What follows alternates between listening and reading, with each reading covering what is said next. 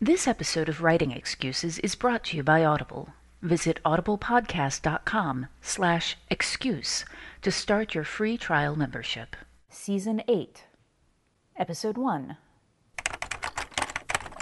This is Writing Excuses Microcasting. 15 minutes long in really quick chunks. Because you're in a hurry? And we're not that smart over and over again. I'm Brandon. I'm Dan. I'm Mary. I'm screwing up the intro. You guys need to warn us when you're going to do these things. We should just assume you're always going to. Yes, you should. No one expects the Spanish Inquisition. What are the main reasons some authors only seem to publish a book or two and then you never see anything more from them? Do they just have only that many books to begin with? Or are there other ways to fail or mess up your writing career? Yes to both of those. All right. Sadly. And many other explanations as well. I have read some wonderful science fiction books from people whose first book didn't sell well enough for them to decide to pursue a career. Yeah, and this is tragic. It Yes. really is. Fortunately, for a lot of these writers, one or two books came out, they didn't do well, they changed their name, and they tried again. Mm-hmm. If they're very serious about writing, that will happen. It is one of the nice things about self-publishing is you never have to be published. You never have to have someone saying yes. But the real, it wasn't the publishers being evil. It's a business. And if a book only sold a few copies, what are you going to do? If you're the business person, yeah, let's do another. It just doesn't often make a lot of sense. And so these people would not get a renewed publishing contract. I loved the Shattered Sphere series from Roger McBride Allen and wondered why I never heard anything else from him, since it was some of the best science fiction I'd read. Realized that he got a really good offer to go write extended universe Star Wars stuff, and that's where all of his typing on the keyboard went. Yeah, and sometimes there are people who only have the one book, like Harper Lee with To Kill a Mockingbird. Yeah, I've got a friend who came out with a book 3 or 4 years ago and published it, and then we asked him what he was going to work on next, and he said, nothing. I'm done. I wrote the book I wanted to write. Yeah. Okay. Strange and alien, but okay. I'm doing a Nano month, National Novel Writing Month, with my friends in July. I was wondering what your process was for writing quickly under pressure, while at the same time creating cohesive, quality content. A lot of pre-planning, and I'm going to speak as someone who does Nano every year. I do a lot of pre-planning so that when I go in, I am not spending my time floundering around trying to figure out what I'm going to write. Okay, good. Yeah, I will say that for me, the primary benefit of Nano is forcing me to write prose that is maybe not coherent or useful, but that taught me some really good writing habits that I use now when I'm writing things that are coherent and useful. It is my hope that by the time this episode airs, I will be able to answer this question confidently, but right now, I have the same problem you have, fair listener.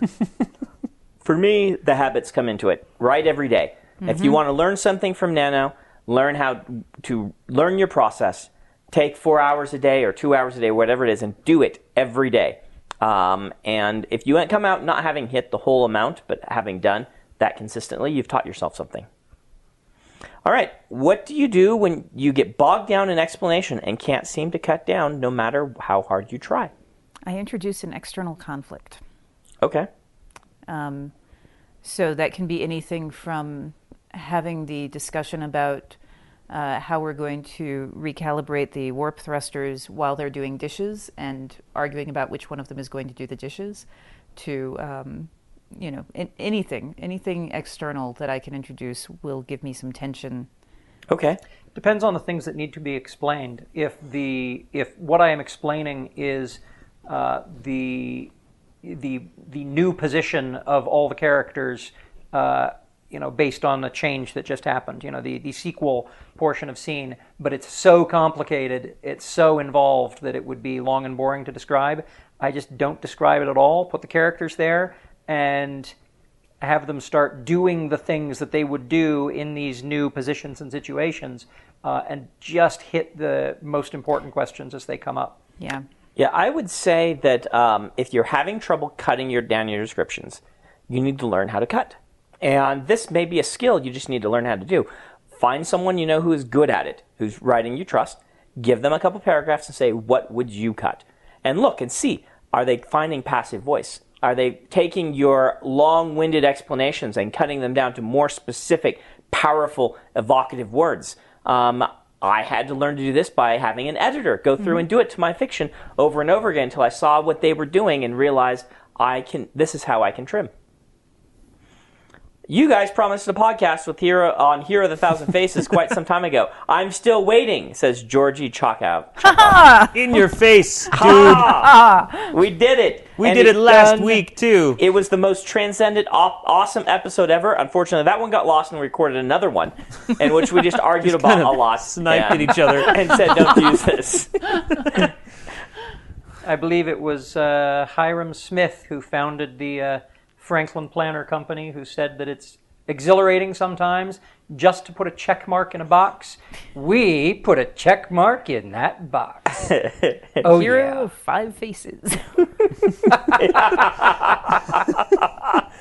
Metaphors and similes. What are the concerns about using them in genre fiction? How to pick a strong one and a weak one? One of the biggest concerns about using a metaphor or simile in genre fiction is that sometimes people think that you mean it. Mm-hmm. Oh, yes. That's a good point. He flew across the room. Yeah, he flew across the room is the classic example. But the one that I get all the time is the reverse of that, where in chapter 1 of I Am Not a Serial Killer, I will talk about, the demon is killing people in town, and everyone assumed it was a metaphor when it totally wasn't, and it was an actual demon. So be very careful about that. Mm-hmm. Metaphors are one of the best ways to be pithy and cool, and also one of the easiest ways to go purple and have bad prose. In fact, the bad opening sentence contests and things that people do, usually the winners, so the worst, are really bad metaphors.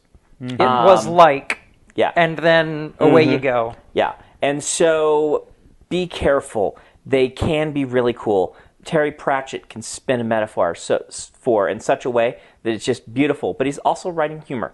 And so he can play that humor thing, writing a metaphor, and particularly in science fiction, it stank there as bad as a Glorzik on Fliebernow, That was one of my favorites. favorites. If you actually did that well, it is a good way to explain what the Glorzik on Fliebernow is. Yes.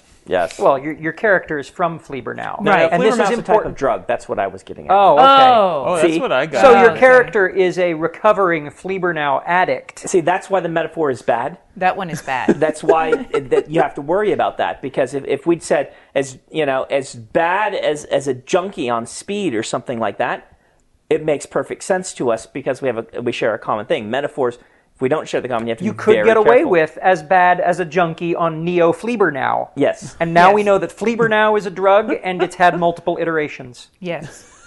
Awesome. We need another question. Quickly. Let's go ahead and do the book of the week. Everybody in your crew identifies as either Big Mac Burger, McNuggets, or McCrispy Sandwich. But you're the Filet-O-Fish Sandwich all day.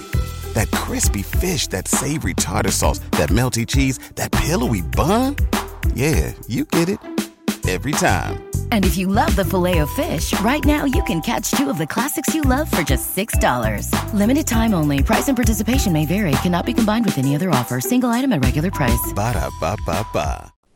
The book of the week this week is A Memory of Light, the last book of the Wheel of Time. Dun, dun, dun. Finally. By this time it should be out. I should have finished it. I actually have finished it, but I should have finished all the revisions. And hopefully lots of people in suits will not be breathing down my neck, staring at me angrily for ruining the company. So how are you I'd be feeling more about worried that? about the people in cosplay. That's out true. there. Also, people in cosplay and Aes Sedai shawls breathing down my neck and threatening to drag me out back. Heavily breathing down your neck like No. junkies on Fliebernow. I feel really, really good about the book. The ending is Robert Jordan's ending himself that he wrote. Oh, really? He wrote the last scene himself, virtually unchanged by me. There are some little edits, editing things we've done, but it's great. I think you guys will enjoy it, and you can get it by going to audiblepodcast.com/excuse. Help support the podcast. Start yourself a free 30-day trial membership at Audible and pick up A Memory of Light for free and pick up another book for 30% off. All right. A lot of people ask about short stories. A lot of people. And I don't know if we can cover short stories. We certainly can't in a microcast. And even a given podcast, we can't cover short stories. It's just too big a topic. But Mary, they asked for short story writing tips and pitfalls. Maybe we can give them a few pitfalls, especially how to know when you have the beginning of a book instead of a short story early on. Ooh, boy, that one's tough. A lot of, and how to tell. I wish I'd known you were throwing that one at me. Okay. Do we want you to think about it, and we'll throw another one at Dan? Ooh. I mean, I can do pitfalls. It's the, I mean, one of the common pitfalls, which I have talked about repeatedly, is too many characters. Yep. And that is actually a warning that you probably have a novel, is when you realize that you have all of these characters.